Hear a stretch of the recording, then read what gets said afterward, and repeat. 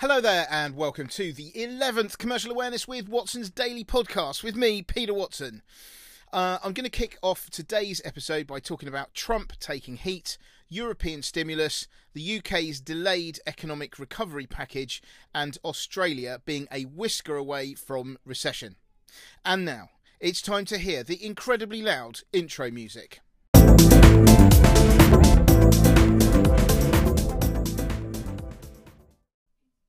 In the US, Trump started to get aggressive this week with George Floyd protesters threatening to send in the army.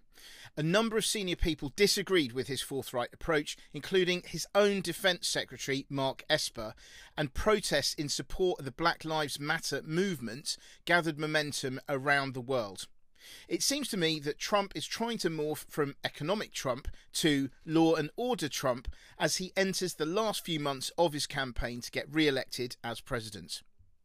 In Europe, the ECB said that it would be putting an extra 600 billion euros into the existing bond buying programme and extending its length to at least June 2021. This is an interesting move considering that the German Constitutional Court questioned the legality of his existing bond buying programme, so we'll just have to see what happens next. The ECB is currently arguing that it answers to the European Court of Justice, which okayed the move, and so it doesn't matter what the Germans think. Talking about Germany, Chancellor Angela Merkel announced a €130 billion economic stimulus package that included things like lowering VAT, giving parents one-off payments of €300 per child, and incentives to buy electric vehicles in order to get Germans spending again. In the UK, there were rumours about Rishi Sunak unveiling a big economic stimulus package in July, but it now sounds like this will be replaced by a much more limited one, with the big one to follow sometime in autumn.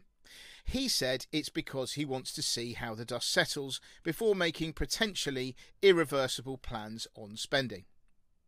In Australia, it looks highly likely that the country will fall into recession soon because the first quarter, which is when all the bushfires were going on, showed economic contraction. Given that the coronavirus outbreak is happening during the second quarter, it looks like Australia will have 2 consecutive quarters of contraction, which is the definition of a recession. If it does fall into recession, this will be the country's first for 29 years. In the US, retailers and restaurants suffered as some protesters looted and smashed up shops that were trying to open up for business after a long lockdown. Shops that had to close include Target, Walmart and Nike, and Amazon even had to alter delivery routes to protect its employees. In the UK, Primark said that it would be opening all of its shops, but Monsoon Accessories and Pret-a-Manger were the latest among a number of high street operators to ask landlords for lower rents or face more closures. There was more bad news in the restaurant sector as 120 Frankie and Benny's outlets were set to be shut down permanently. The latest figures show that car sales are picking up in China, and one large UK dealer said that car sales have been very busy this week. Apparently, second-hand car sales had been particularly strong, but deals for new cars are likely to get pretty spectacular when factories start production again in order to get consumers to buy. However, it remains to be seen as to whether consumers will be willing to pay for big-ticket items such as cars in the current environment of economic uncertainty. The order flow seen by dealers now could just be pent-up demand playing out and the refinancing of existing deals. In the meantime, Aston Martin said it was cutting 20% of its workforce, and car dealership Lookers said it was cutting 1,500 staff. The problem is that tens of thousands of staff are currently on furlough schemes, so when government support fades away, another big wave of job losses is likely. Critics have said in the past that the way cars are sold in big dealerships is a bit of an anachronism and question the need for the existence of so many. Although I don't think that they will die completely, it is eminently possible that their number will dwindle. Remember last year when Tesla announced it was going to sell online only and get rid of its dealerships? Well, after a massive outcry from its dealers and customers, the company soon relented. I think that offline and online will coexist in the future, but the need for quite so many physical dealerships is likely to wane, and coronavirus has brought forward what was already likely to happen. Although this is going to sound boring, the fact that the UK financial regulator, the FCA, is taking a test case to the High Court to see whether insurers should pay out on business interruption policies following the coronavirus outbreak, it is a big deal that could have big repercussions. Many companies say that they took out insurance thinking that it would cover them for enforced business closures, but insurance companies say they are not covered.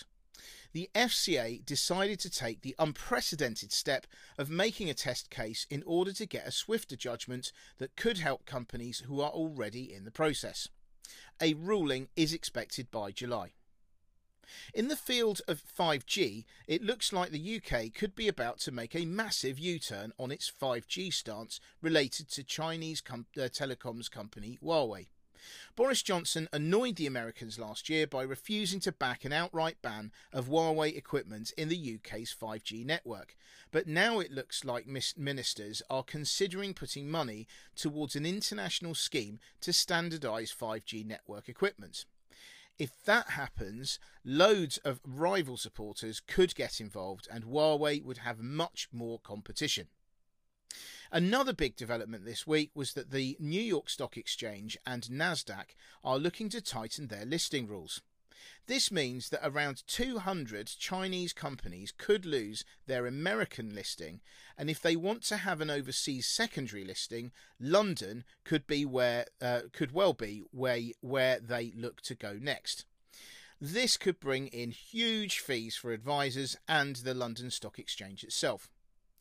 I thought I'd also mention a couple of very successful IPOs this week of Warner Music and the marketing data company Zoom Info. Nothing to do with Zoom, the video conferencer. Given current circumstances, their performance on launch has been very impressive. Well, that's all for this edition of the Watson's Daily Podcast. I hope you found it useful. If you like what you hear, please leave me a nice recommendation. It makes a real difference and helps me to continue to help you.